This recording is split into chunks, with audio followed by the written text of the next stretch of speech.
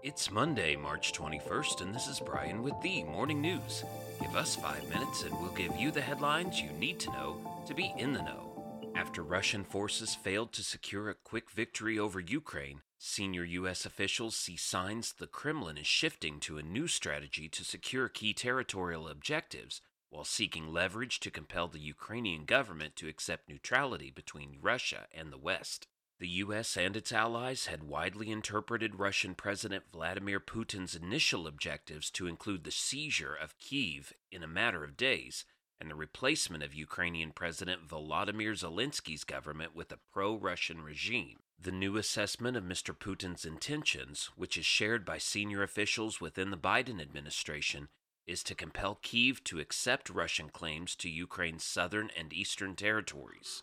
Having seized both Crimea and regions of Donbas in 2014, Russia seeks to secure a land bridge between western Russia and the Crimean Peninsula and to expand Russian control of the Donbas region.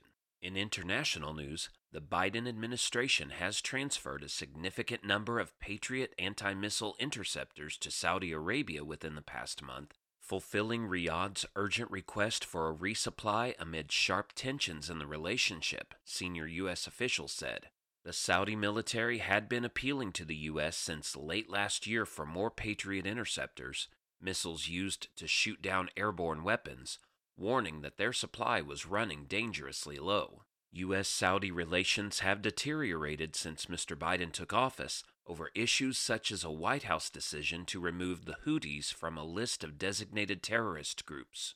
The long-standing Saudi request for more interceptors had been a point of contention between Washington and Riyadh, while U.S. officials said the decision to send the interceptors had taken months because of the high demand for the weapons by other U.S. allies and the need to go through normal vetting.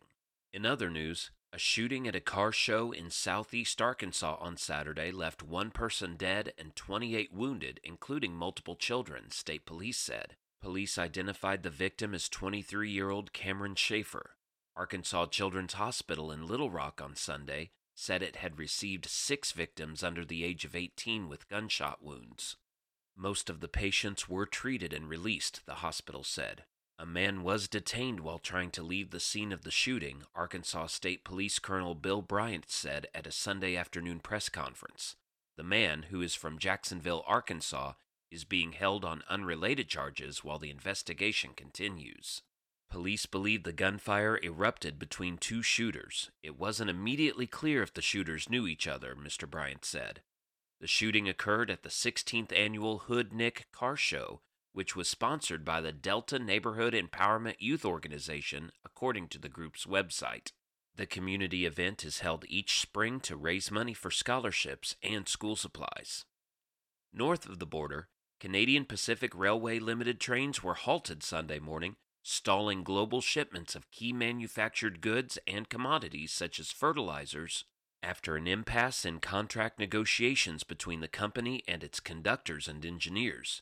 Canadian Pacific and the Teamsters Canada Rail Conference, which represents over 3,000 conductors, engineers, and yard workers at the railway, disagreed over what triggered the breakdown in talks.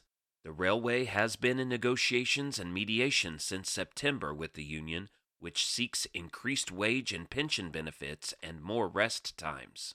A spokesman for Canada Minister of Labour Seamus O'Regan said officials with the railway and union restarted discussion Sunday with the help of a federal mediator.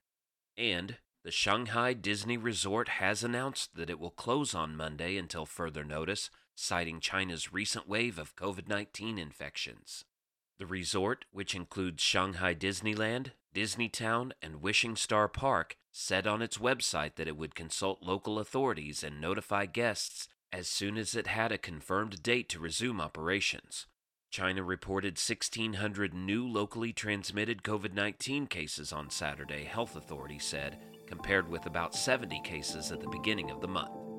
Now you know, and you're ready to go with the morning news. These headlines were brought to you today by Podmeo. Start your podcast easily at podmeo.com, the world's #1 podcast hosting. Subscribe to this daily morning brief on Spotify, Apple Podcast, and themorningnews.com.